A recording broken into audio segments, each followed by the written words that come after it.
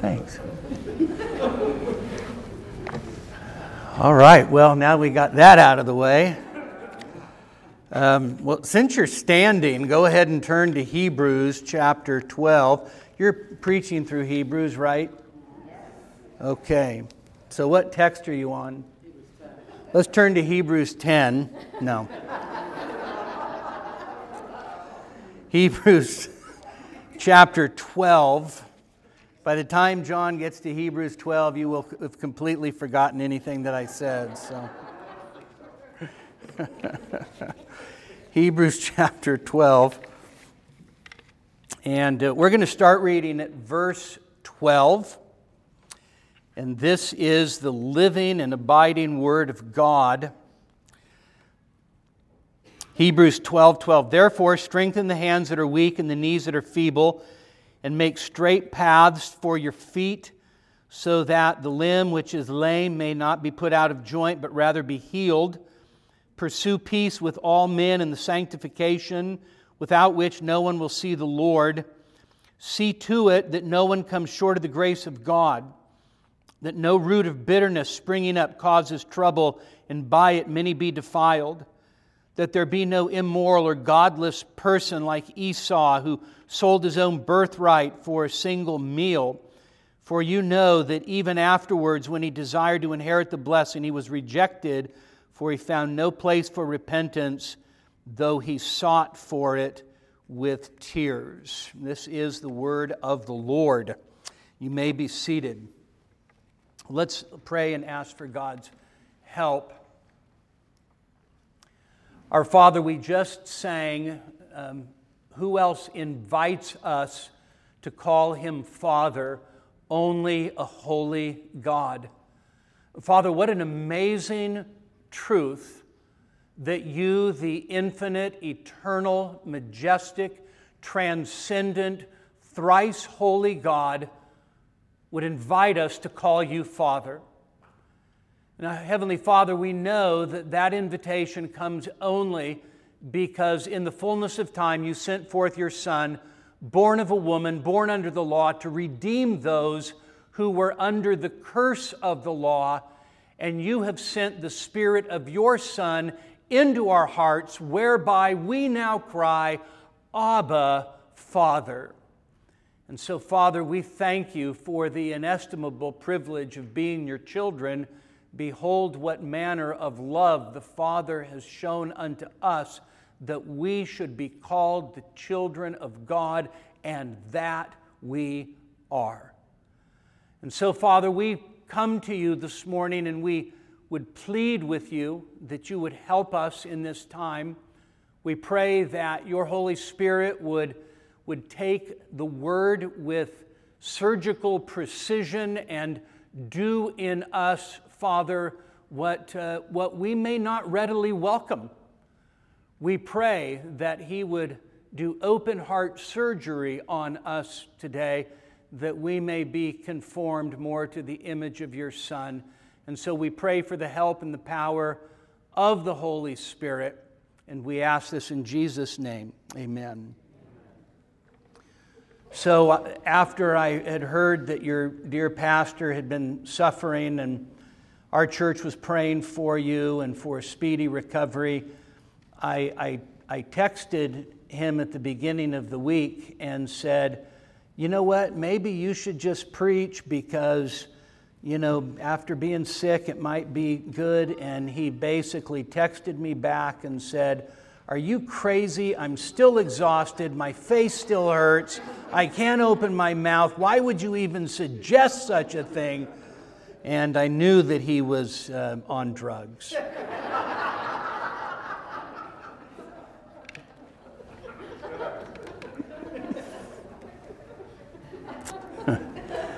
Well, we're going to talk about a very, very serious subject this morning, and we're going to talk about the bitter root.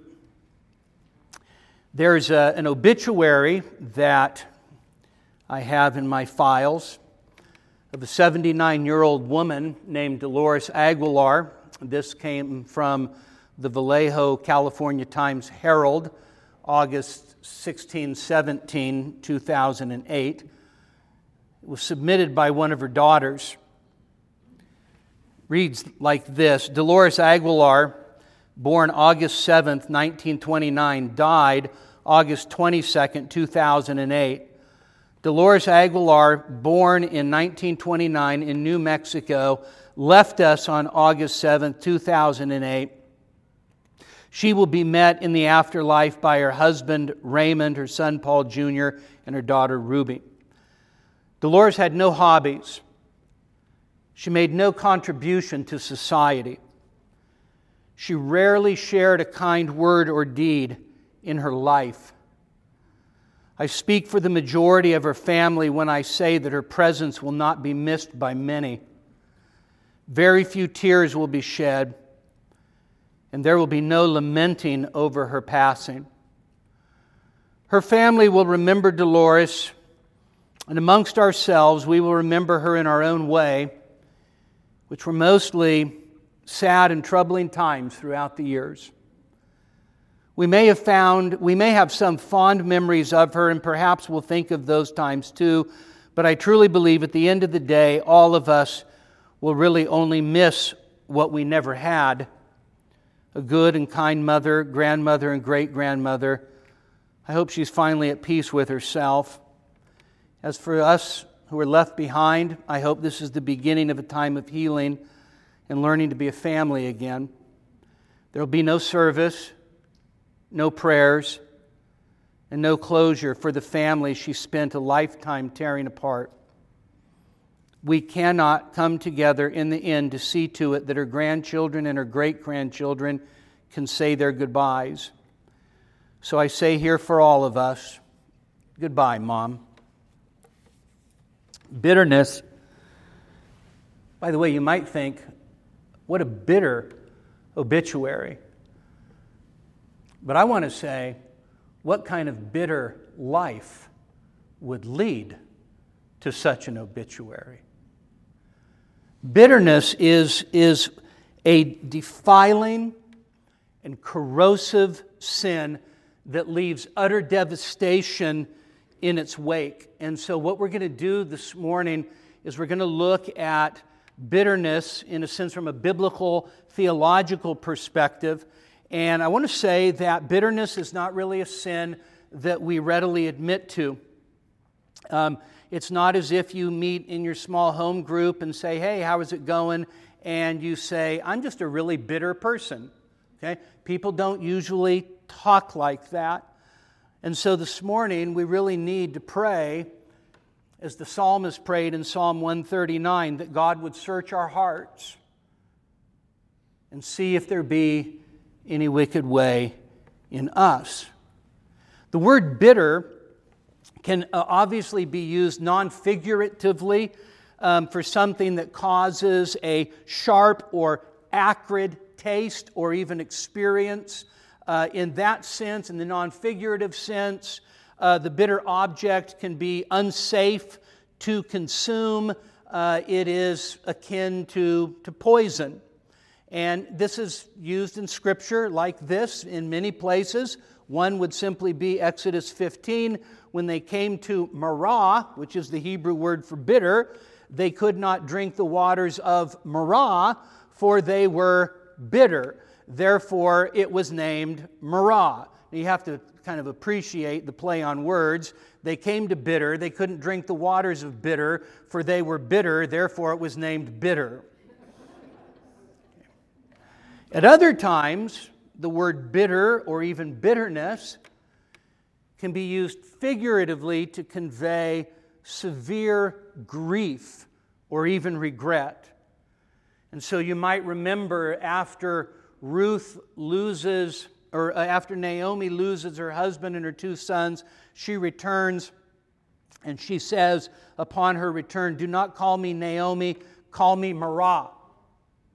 For the Almighty has dealt very bitterly with me. I went out full, but the Lord brought me back empty. Why do you call me Naomi, since the Lord has witnessed against me and the Almighty has afflicted me? And so that very idea, the Almighty has dealt bitterly with me, severe grief. Job, by the way, Job uses this term frequently. One example, Job 10:1, I loathe my life. I will give full vent to my complaint, and I will speak in the bitterness of my soul. And the bitterness there, of course, was the severe grief that Job was enduring. Or think of Simon Peter. Jesus says he's going to deny him 3 times. Peter, of course, says, I'll never deny you. And then Jesus predicts that before the rooster crows 3 times, you'll have denied me 3 times. And then when that happens, we read this in Matthew 26. Peter remembered the word which Jesus had said, before a rooster crows, you'll deny me 3 times. And he went out and he wept bitterly. All right? The idea, severe grief.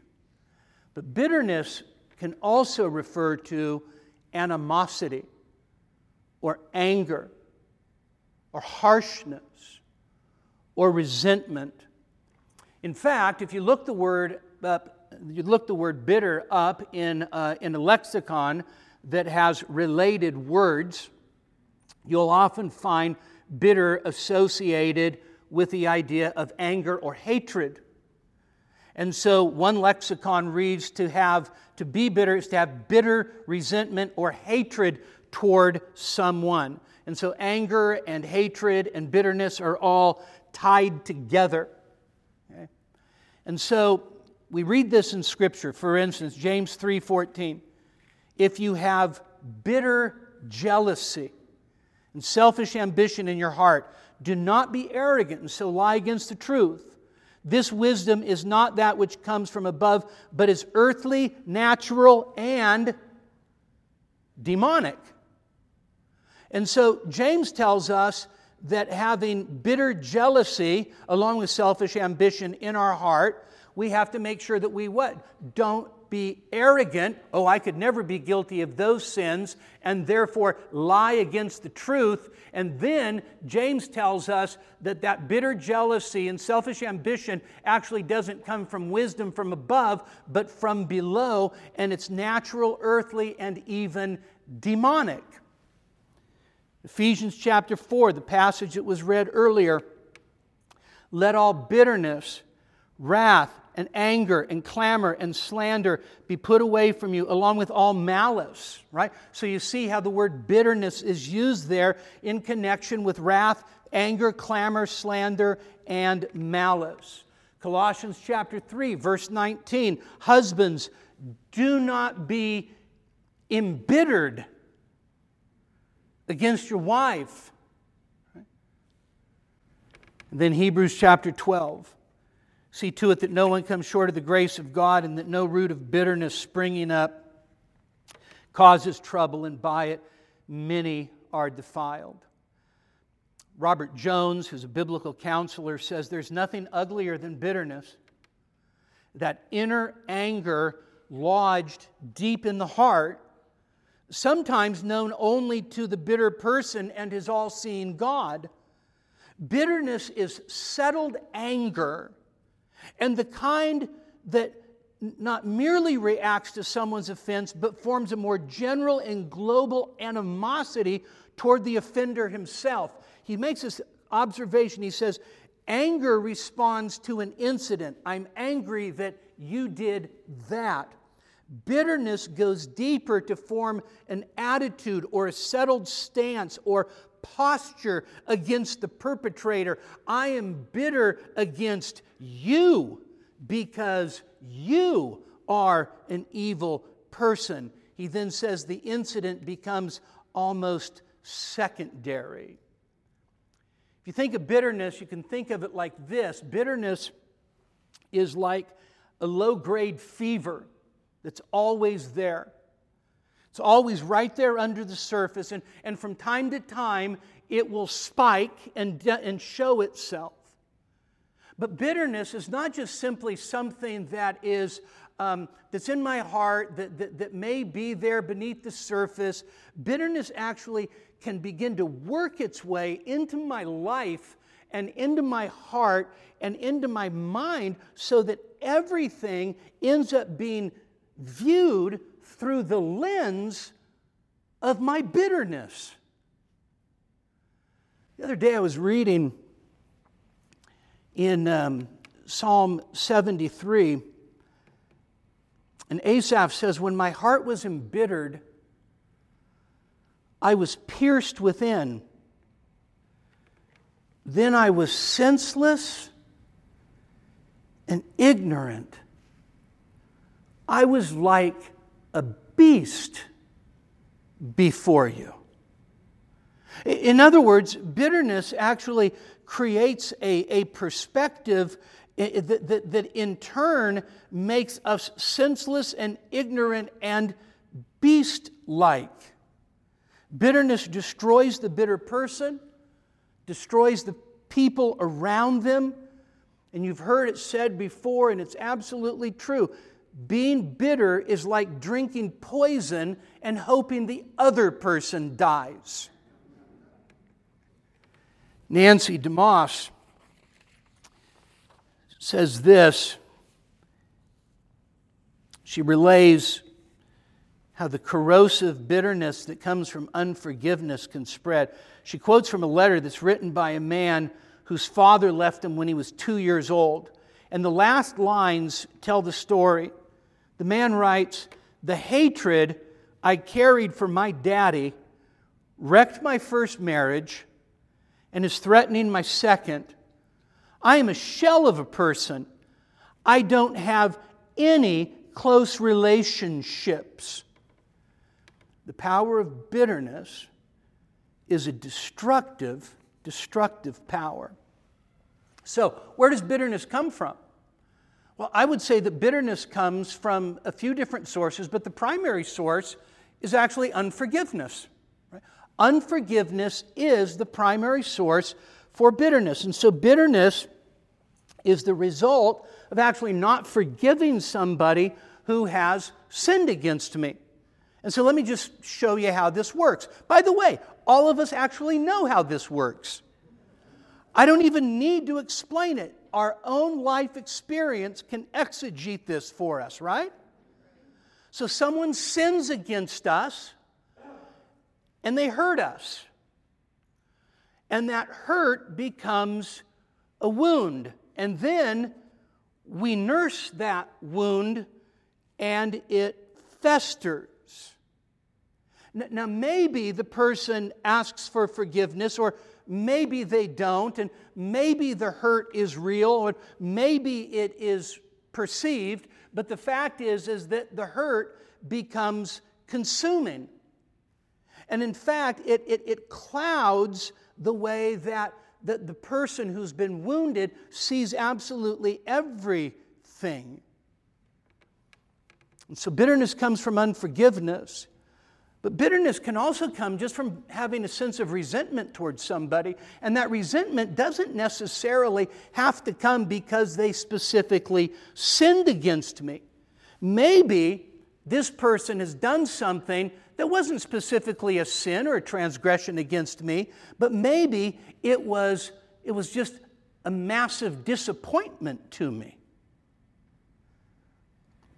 I would say that this ends up being fairly common in marriage. Not necessarily any massive, grievous sin, but just being disappointed. Being disappointed in the husband that God gave you. He's really not the man that I thought I was marrying. Or being disappointed in the wife that God gave you. She's not really the woman that I thought she was going to be. I look around and I see other husbands and other wives, and they're happy and they serve and they never fight, and they wake up every morning and their breath smells great, and they tell each other they love each other, they give each other a kiss. They go on their day with this wonderful bliss, and here I am stuck with him. Or her. Maybe it's a son or a daughter that didn't do what you thought they should do, or maybe they did things that you knew they shouldn't do, and you feel let down and disappointed, and disappointment can lead to a sense of bitterness. Maybe a friend let you down sometime. Maybe you thought that friend would always have your back. You thought that friend would always be loyal. You thought that friend would be there through thick and thin, and then all of a sudden there's some massive disappointment, and that disappointment begins to breed bitterness. And so what happens with disappointment is we begin to obsess on the disappointment. And the disappointment then is taken more and more seriously. And so the disappointment, instead of just looking at a person who maybe they let you down, all of a sudden it becomes more and more deeply personal. How could they do that to me? And such thinking leads to bitterness. But there's also a bitterness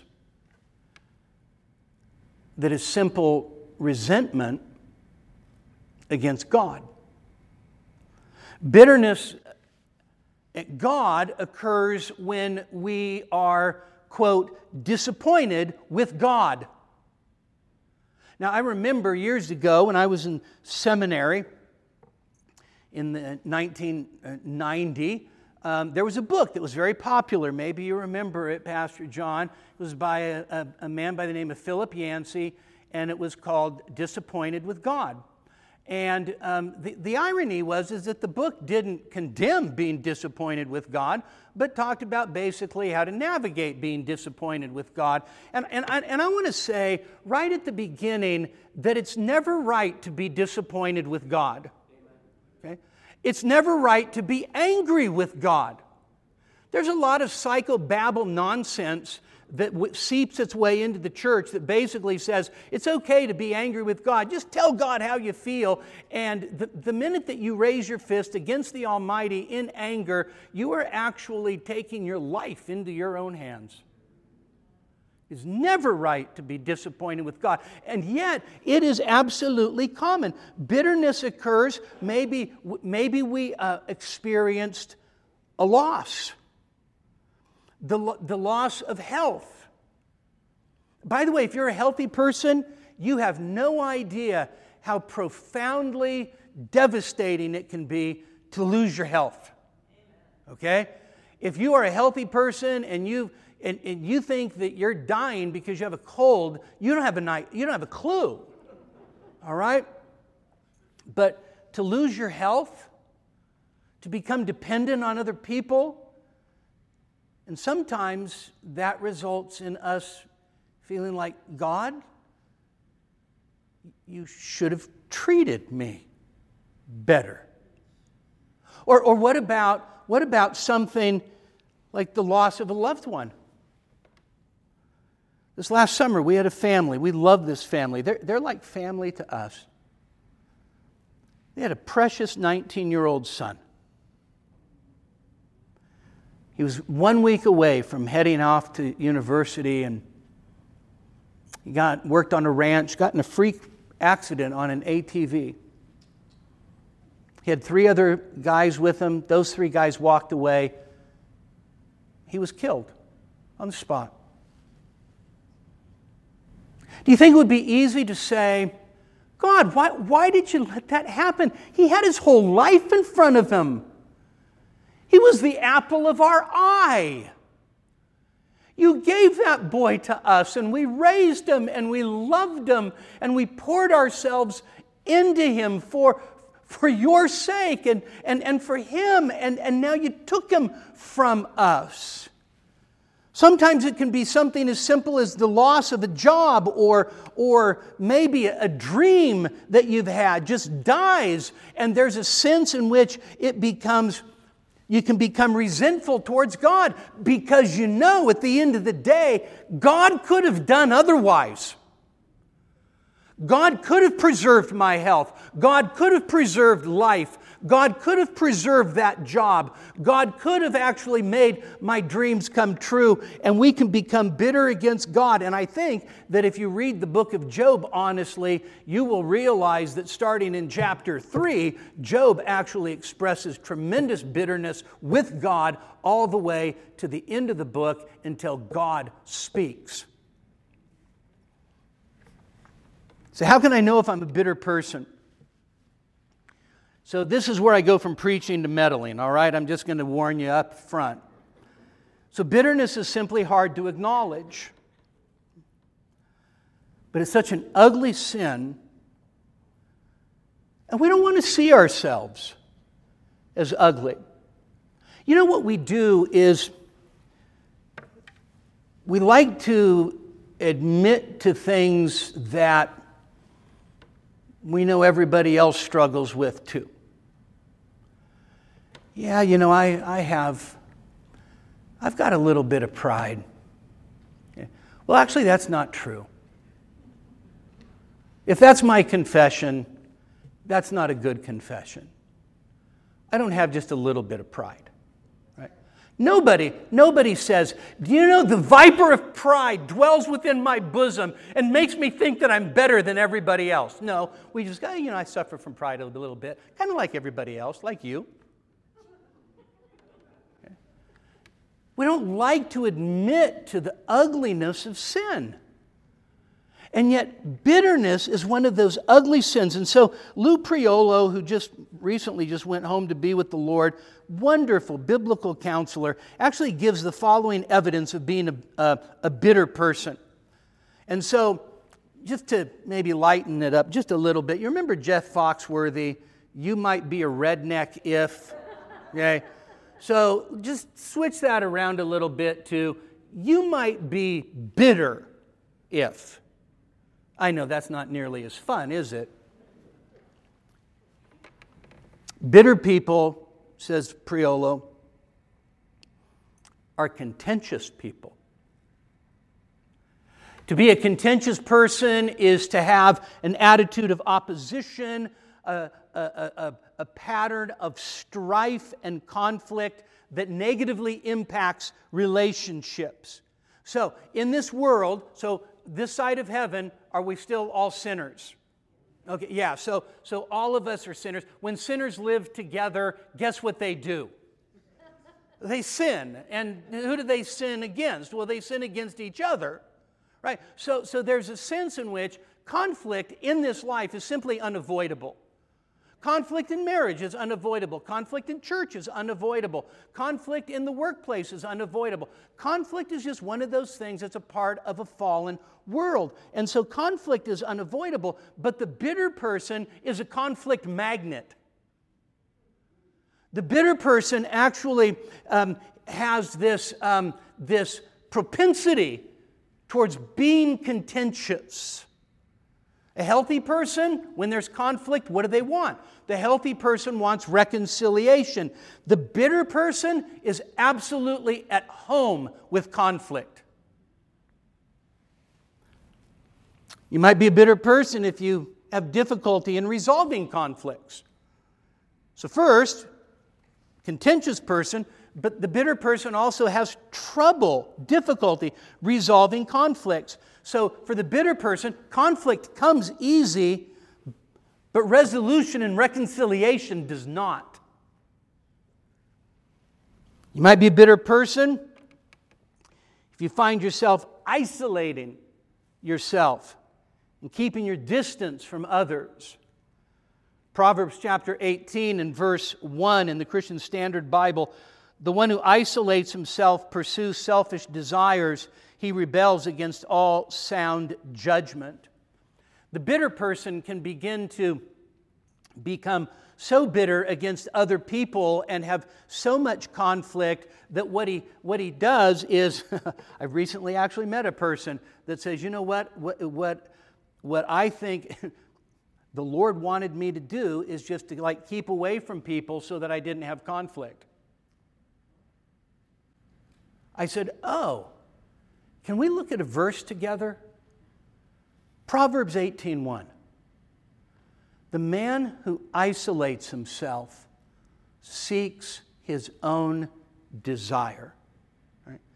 What is it with the bitter person? The bitter person, first of all, often thinks that they're the smartest person in the room. Right? And so, in order to avoid conflict, why not just be the only person in the room? Okay. Now, bitterness ends up making a person an expert at Cold War tactics. They know how to not only distance themselves, but they've masterfully learned how to use distance as a weapon.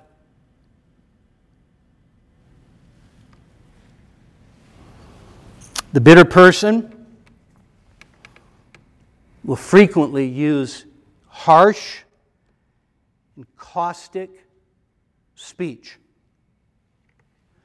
The speech of a bitter person is not just harsh and caustic, but it is critical because, well, bitterness promotes judgmentalism. And so Robert Jones, once again, he says, if we become bitter, we will be assuming God's role as judge. What role do we play when we remain bitter against someone? We're functioning as a judge. We assess the evidence against someone, render a verdict, and declare him guilty. No wonder the Apostle James challenges our judgmentalism. Quote, there is only one lawgiver and judge, the one who's able to save and destroy. But you, who are you to judge your neighbor? James 4:12. Bitter people grab the throne of the one lawgiver and judge. You might be a bitter person if you are overly sensitive to anything that remotely appears to be an affront or an insult. Okay? So, in other words, the bitter person is the one who excels out of turning molehills into mountains. The bitter person is actually so sensitive that there is never, ever any benefit of the doubt given. Something is perceived as an insult, and by golly, it's an insult. And so one day, a man that had been my friend for over 20 years, he got remarried, and let's just say that his second wife wasn't nearly the quality of his first wife, who had died and gone to be with the Lord. And this man used to boast about what a great pastor's wife Ariel was. And he would always say, she's so real, she's so gregarious, she loves people. And he's always bragging about what a great pastor's wife she is. And then one day, he calls me. And I could always tell when he was mad at me when he called me, because he would, when it was a good call, he'd call me Bri. When he was mad, it was Brian. Brian, we need to meet. Oh, here we go. So we go to meet, and we meet at the Cowboy Cafe, and I go in, and instead of like standing up, giving me a hug, hey, how are you doing? It was sit down. You need to tell Ariel and Ashley to stop being mean to my wife. I'm like, Ariel? Be mean? You're kidding me. I've often thought that if Lucifer actually showed up to our church on a Sunday morning, she'd be out in the foyer introducing herself and say, how are you? Are you kidding? And so he says, they're mean. I said, well, how come? Why? I want to know what makes you say that. And he says, well, Ariel and Ashley's my daughter, we're in the training chapel. So it's a room that we have, sort of like that room back there. And my wife walked in, and they immediately got up and left. You don't think there's a plausible explanation? I'll never forget these words. I know mean when I see it. Did you see it? You heard about it. You didn't see it. So I called Ariel. I said, do you remember 2 Sundays ago, so-and-so walked into the training? I don't have any clue what you're talking about. She calls me back about 20 minutes later. She goes, I know what you're talking about now.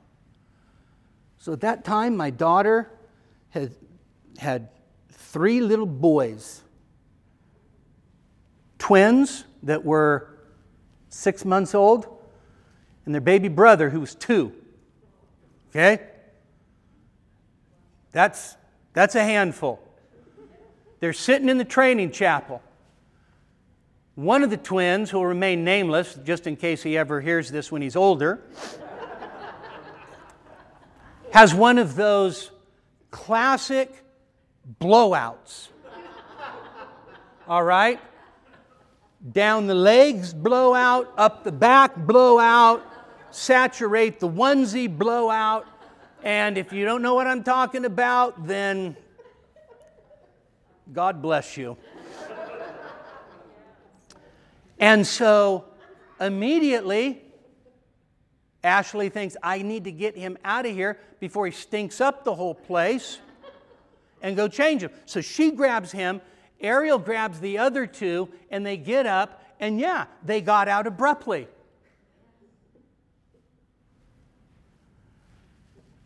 She saw them get up abruptly as she walked in, and she assumed, they're leaving because I walked in.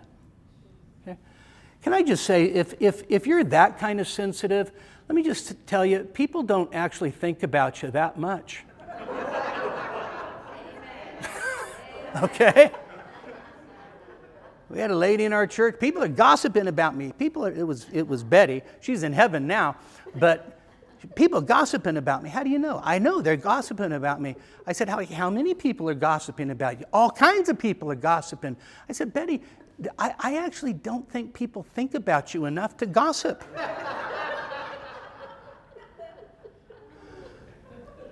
The person that's bitter has incredibly thin skin. Incredibly thin skin. So the very idea that love just covers a multitude of sins, or the idea of just giving somebody the benefit of the doubt, that is a reality that is so far from the mind of the bitter person that it never even registers. One last thing, you might be a bitter person if you have a great memory. Now let me qualify that. Bitter people may not be able to remember what they had for breakfast, but they can remember with vivid, high-def detail an offense that took place in 1977. And they don't hesitate to recount it. You know you're in trouble when you sit down with a married couple and they always want to go back to 1989 as their starting point, right? And so a bitter person has a tremendous memory of offenses that have occurred years and years before. So what's the danger of being a bitter person? Well, the text that we read from Hebrews 12 actually tells us. So the writer to the Hebrews tells us, pursue peace and holiness. Okay? Pursue peace with all men and the holiness without which no one will serve the Lord and see the Lord. And then what happens is that the writer then tells us, right after that command, pursue peace with all men and holiness without which no one will see the Lord, he then gives a call to be on guard of falling short of the grace of God. Now, the way that the passage works is in a sense the writer's telling us how we are to pursue peace and pursue holiness. And the first way is by looking out or by watching out or being on guard that we not fall short of the grace of God. But then the second is related to it, the second call, and that is we have to be on guard also against a root of bitterness. In other words, the way that you pursue peace with everyone and the holiness without which no one sees the Lord is to make sure, watch out, that you don't fall short of the grace of God and that no root of bitterness actually comes up. Right? So that, in other words, that's the agenda when you're pursuing peace and holiness. Okay?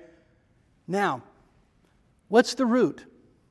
Now, some people, and I think it's natural. You read a root of bitterness, and you think an attitude of bitterness, like a root of bitterness that like springs up in my heart. So like a bad, bitter attitude. And I want to say that the writer is actually hearkening back to Deuteronomy chapter 29. And you will see, let me read it to you. By the way, in the Septuagint, the Greek translation of the Hebrew Scriptures, the language is verbatim. Okay? So the connection is there.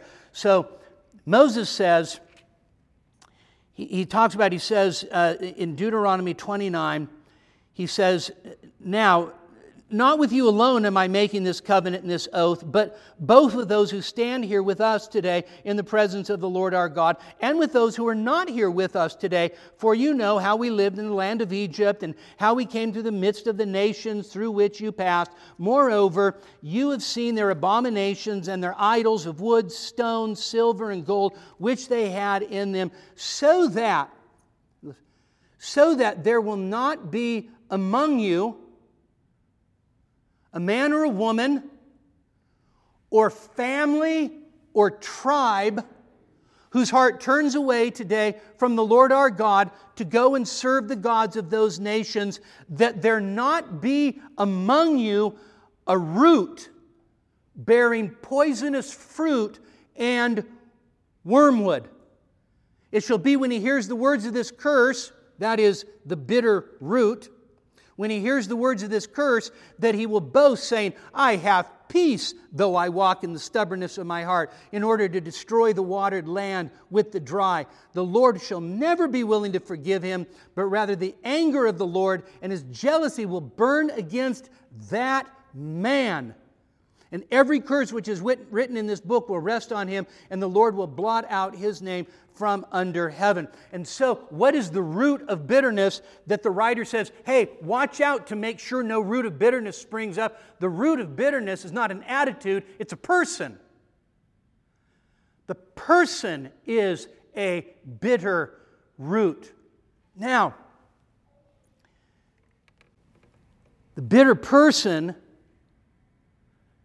is a bitter root in that he or she is poison or toxic. So what characterizes being a bitter root, being a bitter person? 1, poisonous. 2, it's cut off or falls short of the grace of God. Now, what should we make of that? I would think of it like this. So bitterness clogs the arteries of grace. Okay? Bitterness clogs the arteries of grace. Or if you think of a conduit that brings us grace, bitterness clogs it up so that we come short of the grace of God. So that in the end, what's some of the greatest demonstrations of God's grace to me? Well, actually speaking, we did it in the service. Confessing our sins and the assurance of pardon. So when God communicates pardon and forgiveness to me, that's grace. When God communicates or conveys mercy to me, that's grace. The bitter person ends up declaring, I don't need the forgiveness of God. Now, a bitter person, if he's a church person or she's a church person, they're not going to actually just blatantly say, I don't need the forgiveness of God. But yet, what do we see in Scripture about being an unforgiving person? How many of you memorize the Lord's Prayer? John, there's 3 people in your church that know the Lord's Prayer.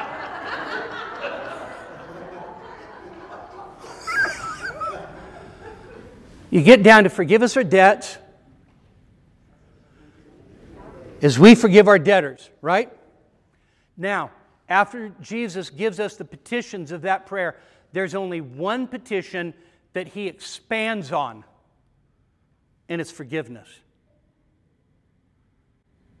So in Matthew 6:12 through 14, Jesus turns around and says, if you do not forgive the sins of others, your heavenly Father will not forgive you.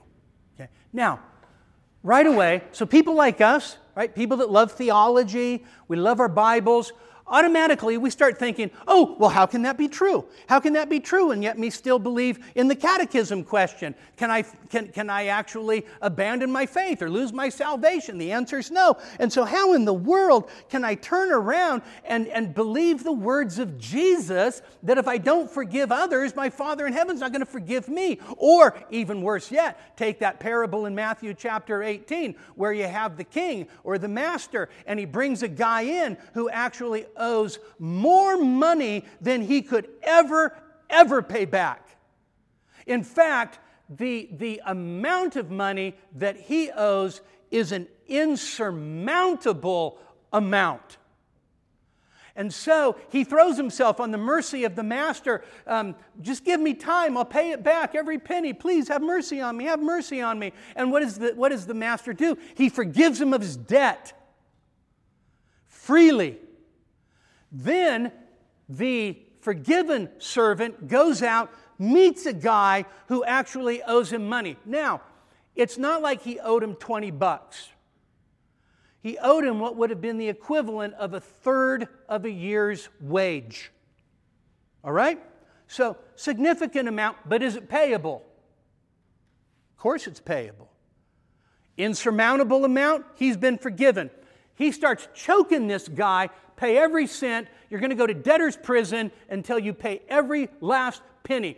The other servants see it. They're shocked. What did they do? They go and report to the king this man's behavior, and then he has that man summoned before him, and he says, I was willing to forgive you this insurmountable amount, and now you are not even able to forgive your fellow servant, right? So you understand the disparity. King, servant, right? And then servant to servant. Take that man, bind him, cast him into outer darkness until he pays every last cent. Well, when is he going to pay every last cent? The answer is never.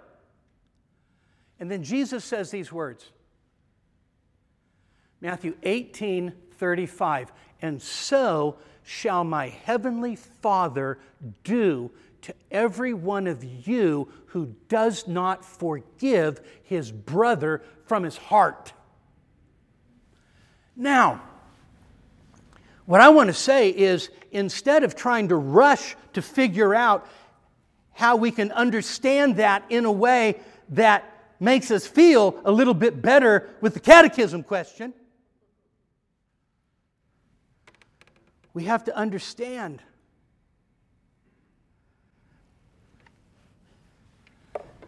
take it at face value. Do not minimize it.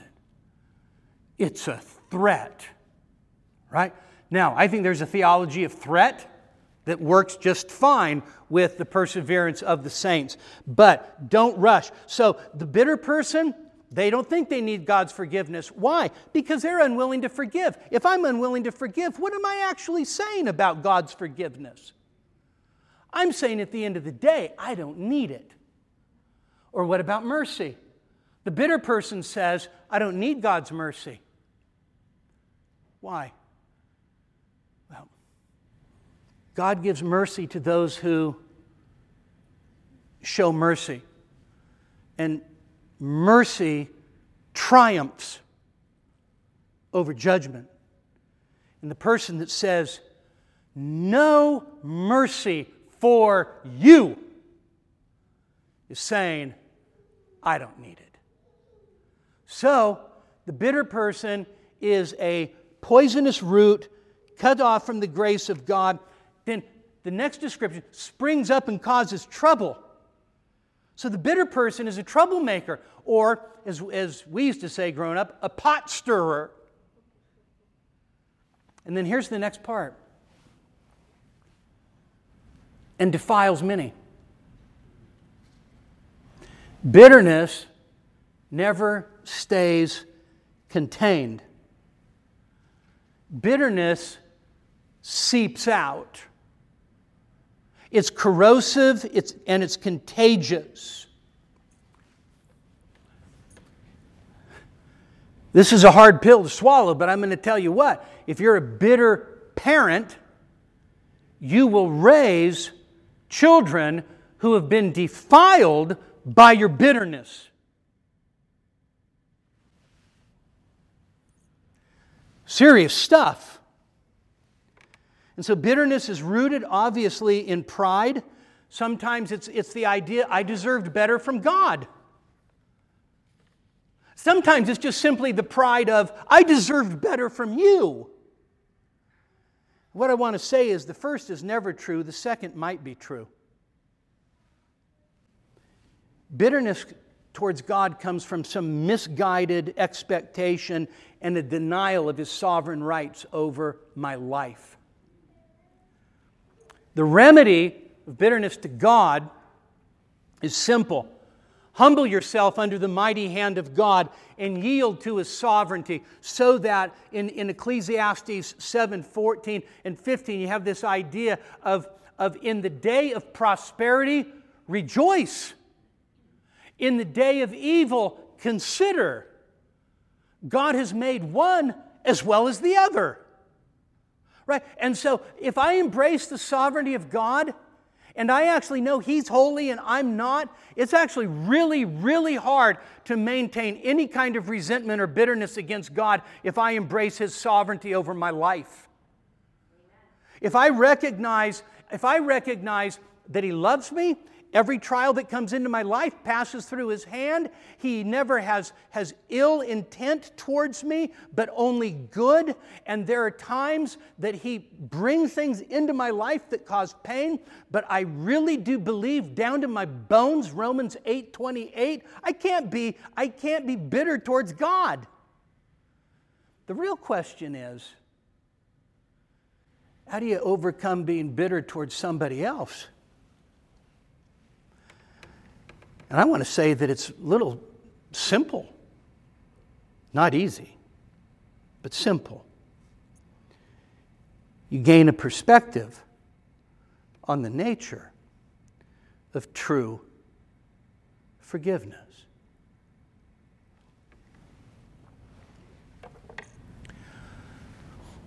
According to that parable, you and I sin more against God in an hour, yea, a minute, than another human being could sin against us in a lifetime.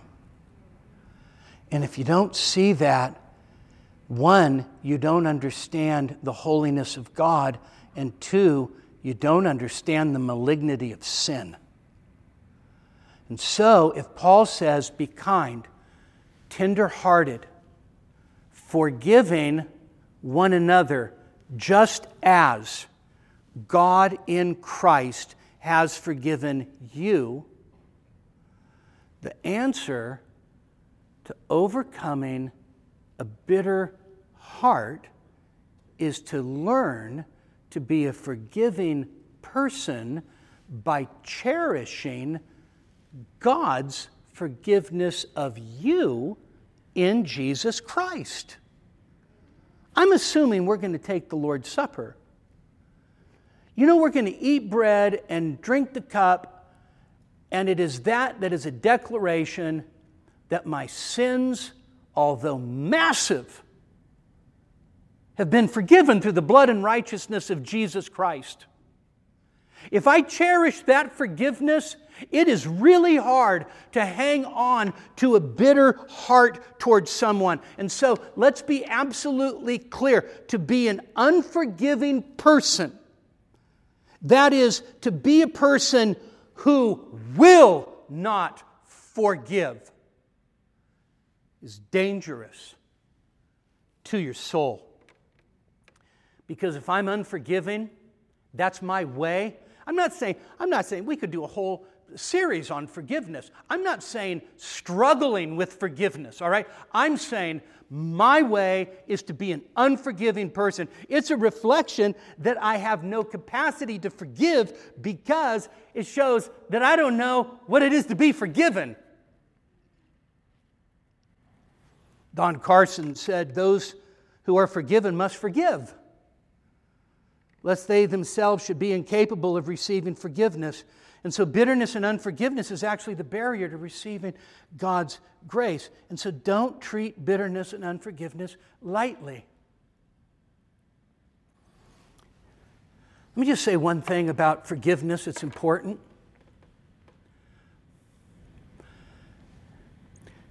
Sometimes the question comes up, so you might be thinking of a person right now that you struggle with being bitter against. And you think to yourself, okay, so I'm supposed to forgive that person, but maybe that person's never come to you and asked for forgiveness. Maybe that person's never acknowledged that he or she has caused you any pain. And so then the question is, am I supposed to forgive that person who has never come to me and asked for forgiveness? And I want to say that this is where we can make a fundamental distinction that's profoundly helpful. And that is, there is a difference between having an attitude of forgiveness and transactional forgiveness. An attitude of forgiveness, I would actually say this. I think it's wrong to walk up to somebody who has offended you, sinned against you, done you wrong, and just give this blanket statement, "I forgive you." And the reason that that's wrong is because it circumvents that person's repentance. They don't even need to repent anymore because they've already been forgiven. All right? So don't do that. Don't do that. But what is it to have an attitude of forgiveness? An attitude of forgiveness means, one, I've weighed that person's sin against the sin that God's forgiven me of, and therefore, in the court of heaven, my Heavenly Father knows I don't hold a grudge. I don't harbor anger or bitterness towards this person. Father, you know that if they come to me, I am ready to forgive. In fact, there'd be nothing more that I'd love to do than just extend that forgiveness, because at that, it's just simply what God's done for me, I'm now extending to that person, and I got to be ready to do that. That's an attitude of forgiveness. Transactional forgiveness only happens when the offender actually comes and says, "I've sinned against you, please forgive me." At that point, if you've got an attitude of forgiveness, guess what you're going to delight to do? Now, by the way, you're bound to forgive. You're not necessarily bound to trust. You're not bound to look at what they did now as if it was good. You're not bound to actually never bring it up again. Oh, here's a tricky one. Never bring it up again as a point of contention, a point of controversy. May it be necessary to talk about, why did this sin happen? What can we do to prevent it from happening in the future? That may be very constructive, okay? But I don't use it as a club to beat that person with once I have forgiven them, okay? So attitude of forgiveness, transactional forgiveness. And so, if you're sitting here and you're thinking, maybe I'm more bitter than I realize. What I want to say is just, okay, so accept the fact that bitterness is like a cancer that will eat your soul and defile people around you. And ask God to show you. It's an amazing thing. There are certain prayers that I know that God almost always answers immediately.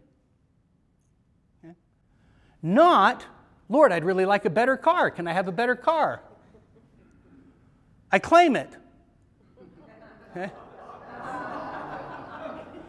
I claim that better car in Jesus' name. And 2 months later, you're still driving a Pinto.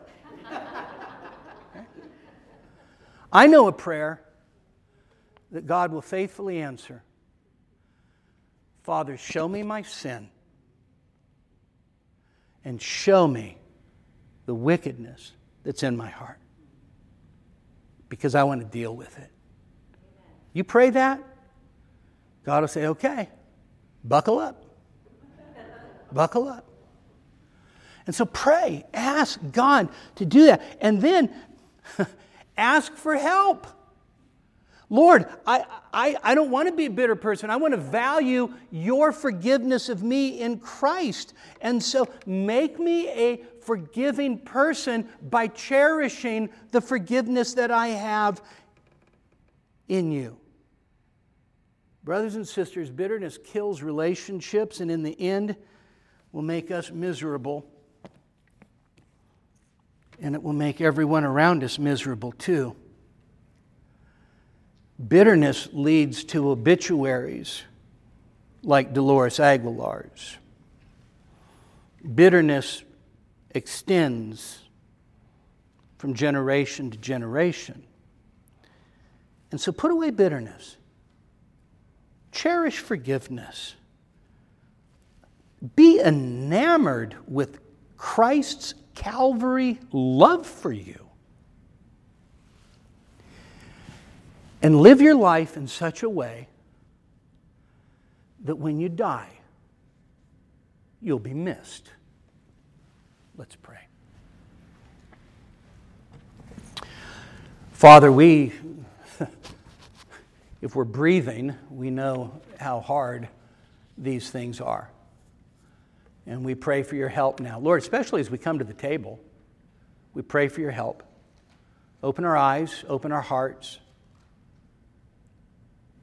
And we pray that by the power of your Holy Spirit, you would unclog our arteries that we might receive the fullness of grace.